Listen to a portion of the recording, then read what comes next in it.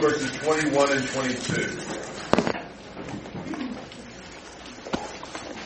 Now in the 12th year of our exile, on the 15th month, the refugees from Jerusalem came to me, saying, "The city has been taken captive.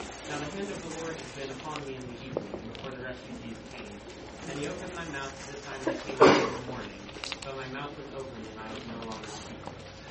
This is kind of the pivotal point of Ezekiel's prophesying. You know, he's been saying over and over again that the Jerusalem is falling. It's not quite the sky is falling, but the sky is falling on Jerusalem. And he's been warning and warning and warning, and now it's happened. And so clearly he's not been crying wolf. I mean, this shows the truth of the prophecies, the warnings that God has been giving to him. And really the whole tenor of his preaching, prophesying, shifts. Because now he's not so much pulling down, but building up. He does do some warning still. There's some things to warn about. But he does a lot more of talking about the future hope of these people who've been punished and chastened and brought to grieve their sins and to repent and turn back to the Lord. That's really the situation that we're seeing here. So this is kind of like the continental divide in Ezekiel's ministry. And now he's no longer mute. You may have forgotten back in chapter 3, he couldn't talk. Now I think he couldn't talk except to issue the message of God. Obviously he was talking in those situations, but I gather that he didn't do small talk with people from chapter 3, now over here to chapter 33. Once Jerusalem has fallen, his mouth is loosed, and now he can interact socially in a normal way. But until this point, he was only to be known as the spokesman for the Lord and not able to speak except to speak the word of the Lord to the people. All right, thoughts and comments through verse 22. Brian? Wasn't this like a pretty significant amount of time since Jerusalem actually had been destroyed? Yes, it was when the person came and gave them the report. So obviously it took him some months to get there. Right, just travel time. Yes, I think so. You know, isn't it weird? We're just used to knowing everything almost. You get on your phone, 3 minutes after a famous person dies, now everybody in the world knows. They didn't have phones back then and all that. So it took a while to get news to travel. So yeah, I think that's the reason. Okay. So then 23 to 29. The word of the Lord came to me. Son of man, the inhabitants of these waste places in the land of Israel keep saying, Abraham was only one man, yet he got possession of the land, but we are many. The land is surely given us to possess. Therefore say to them, Thus says the Lord God, you eat flesh with the blood, and lift up your eyes to your idols, and shed blood. Shall you then possess the land? You rely on the sword, you commit abominations, and each of you defiles his neighbor's wife. Shall you then possess the land? Say this to them, Thus says the Lord God, As I live, surely those who are in the waste places shall fall by the sword, and whoever is in the open field I will give to the beasts to be devoured, and those who are in strongholds and in caves shall die by pestilence.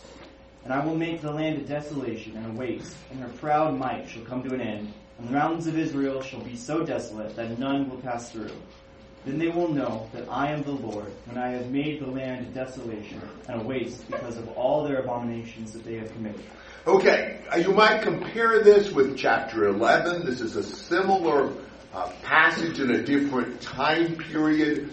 After Jerusalem has fallen, you've got the people who were left. There were some of the poorest people that Nebuchadnezzar left in the land as caretakers to take care of the cultivation and so forth. These people were saying that they really had the right to just take over the land as if it were their own. And they used the argument that Abraham was just one person and he possessed the land. So if Abraham as a single individual, God gave him the land, they had more claim than Abraham because there were several of them. So they aren't feeling like that they've kind of got survival land rights because they're still here. And Ezekiel's saying, God says, not at all.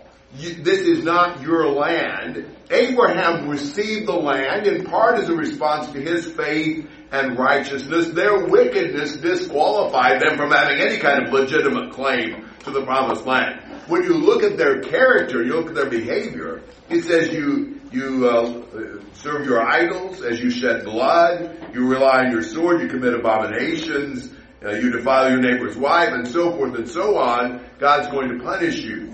The future for the people of God was not with this small number that were left in the land. The future was with the exiles in Babylon. We see that in Jeremiah also, in Ezekiel, much emphasis on that. So he first has this message to those who still were in the land. No, it's not their land, and they can't just take it over as if it were. Thoughts and comments? Jonathan. I kind of find that it's really funny in a sense, because it's kind of like kids who failed the test and we failed the test and they're asking for a curve on it, but they didn't really truly put the work in to study for it, and so they failed because of their just lack of studying. Yeah, I think that's a good analogy. Yeah, they're the people who've been defeated. Why do they think they have the right to anything? Especially because they've been defeated because of their wickedness. Yes, good thought. Peterson. How did the Israelites not get trapped in the idea that we serve God because He's going to bless us?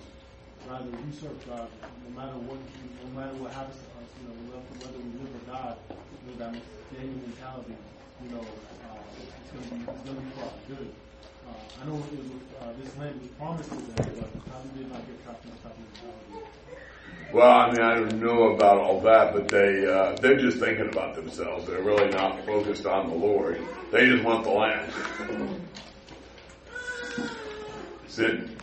Yeah, Ezekiel had kind of God had dealt with this question back in chapter 11, when Ezekiel says, you're going to wipe everybody. When he sees the judgment on Jerusalem, he says, you're going to destroy everybody. And he says, no, that's not where the remnant is. The remnant is with you in captivity. These people who think that because you've been taken away, you're forsaken by the Lord, actually you're protected by the Lord. Yeah, that is the issue, and they've had a hard time seeing that, but that the exiles was the future, not those who were left in the land. Some of them had thought that earlier in chapter 11 after some had been taken into captivity, and now the handful that are left think that after both of them have been taken into captivity. And the truth is, God's going to bring the exiles back. They are the ones that will inherit the land. All right, look at 30 to 33. But as for you, son of man, your fellow citizens who talk about you by the walls and in the doorways of the houses, speak to one another, each to his brother, saying, come now and hear what the message is, which comes forth from the Lord. They come to you as people come, and sit before you as my people, and hear your words, but they do not do them, for they do the lustful desires expressed by their mouth, and their heart goes after gain. Behold, you are to them like a sensual song by the one who has a beautiful voice, and plays well on an instrument. For they hear your words, but they do not practice them. So when it comes to pass, as surely it will, then they will know that the prophet has been in their midst. This is an interesting passage. Jerusalem has fallen. They know that now, and their opinion about Ezekiel has changed in some ways. Now they're telling each other, come and let's hear what the message is that comes forth from the Lord. And so Ezekiel was suddenly really popular. He's kind of the talk of the town, the wonder prophet. And everybody wants to come and hear his performance. And he said they come, they sit before you, and they hear your words, but they don't do them. They just wanted to listen. They wanted to hear him. They do the lustful desires, and that they want, they seek their own gain. And you're just like some sensual song, like, you're like a hit singer. They love the song, they love the instrumentation. He's kind of like a celebrity. Let's get him to hold a meeting. He's kind of a religious rock star or whatever. But they're not. They're just humming the tune. They're not listening to the lyrics. They're not. They like the enthusiasm. They like the being with everybody. It's become popular to go hear Ezekiel, but they're not obeying what he says. And people do that. I mean, it's kind of funny, sometimes that you will preach or teach something that really is from the Lord, but it's a condemnation of somebody's lifestyle.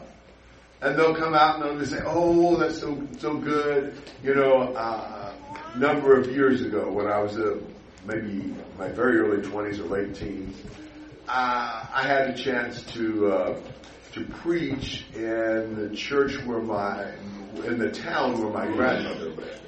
And she liked the fact that her grandson was, a preacher. She was not a Christian. And she had several lady friends that, liked to do things together. And so she had me come over on Sunday afternoon. And, they were there, half a dozen of them, whatever. They came to hear me preach.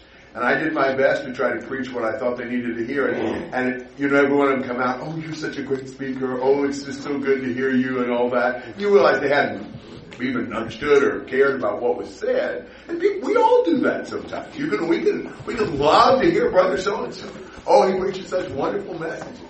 Well, if he preaches the message of God, have we listened and obeyed it? Or have we just kind of treated it as a performance? That guy's got a great voice, and you ought to see how he dresses, and wow, he just is, his illustrations, and, we can get caught up in the mechanics of it, and we miss the whole point. That's what they were doing with Ezekiel. It's kind of you probably wouldn't have expected that at this point. Maybe the fact that his prophecy came true has made him more popular. He's also preaching a more positive message. But the truth is, they're just not listening to what you're saying. Our goal is not to get people to like us or be impressed by us, but we hope that they'll actually do what the Lord's teaching. Thoughts and comments on that section, Kyle? Obviously, it can sometimes be true in the sense that maybe a speaker that speaks the truth but really don't like them or how they deliver it, and so we're reluctant to listen and to adhere, whether we're putting more focus on the message. Amen. Yeah, that's exactly right. The message is what counts, not the guy who's delivering it. I grew up with a preacher like that. Wonder who that could be. Other thoughts? Yes, John. I like the end of verse 31 where it talks about they listen to Ezekiel, but then they go do their lustful desires. I think that a lot of times would be us. We justify our lust because we go to church on Sunday and we listen to a sermon, and then we go home and justify going after them. Good point. Do you sometimes almost feel like hearing something that was painful for you to listen to, you've kind of done your penance? I think there are people who, and maybe all of us sometimes, like to get our toes stepped on. We like to feel bad, because if we feel bad enough, then we've actually done the time, and now we don't have to change. I think there's sort of a sense of that sometimes. And the fact is, listening is not the issue. Doing it, making the changes. Elizabeth. I find it really interesting that God groups these two groups of people together. He groups the peoples who are still in the land and are just in open riot against God. And he also groups the people in exile who are hypocrites. Mm-hmm. And he says both of you are sinning. And I just think it's how he equates those two things as both being sin against God. True. David. There's really no difference in their heart when coming to him now and following idolatry. Right. That's right. It's a form of religion that makes them different. Yes. They haven't really changed. Even though they may find Ezekiel popular, if they don't do what he says, it's no different than when he was an open rebellion. Reagan.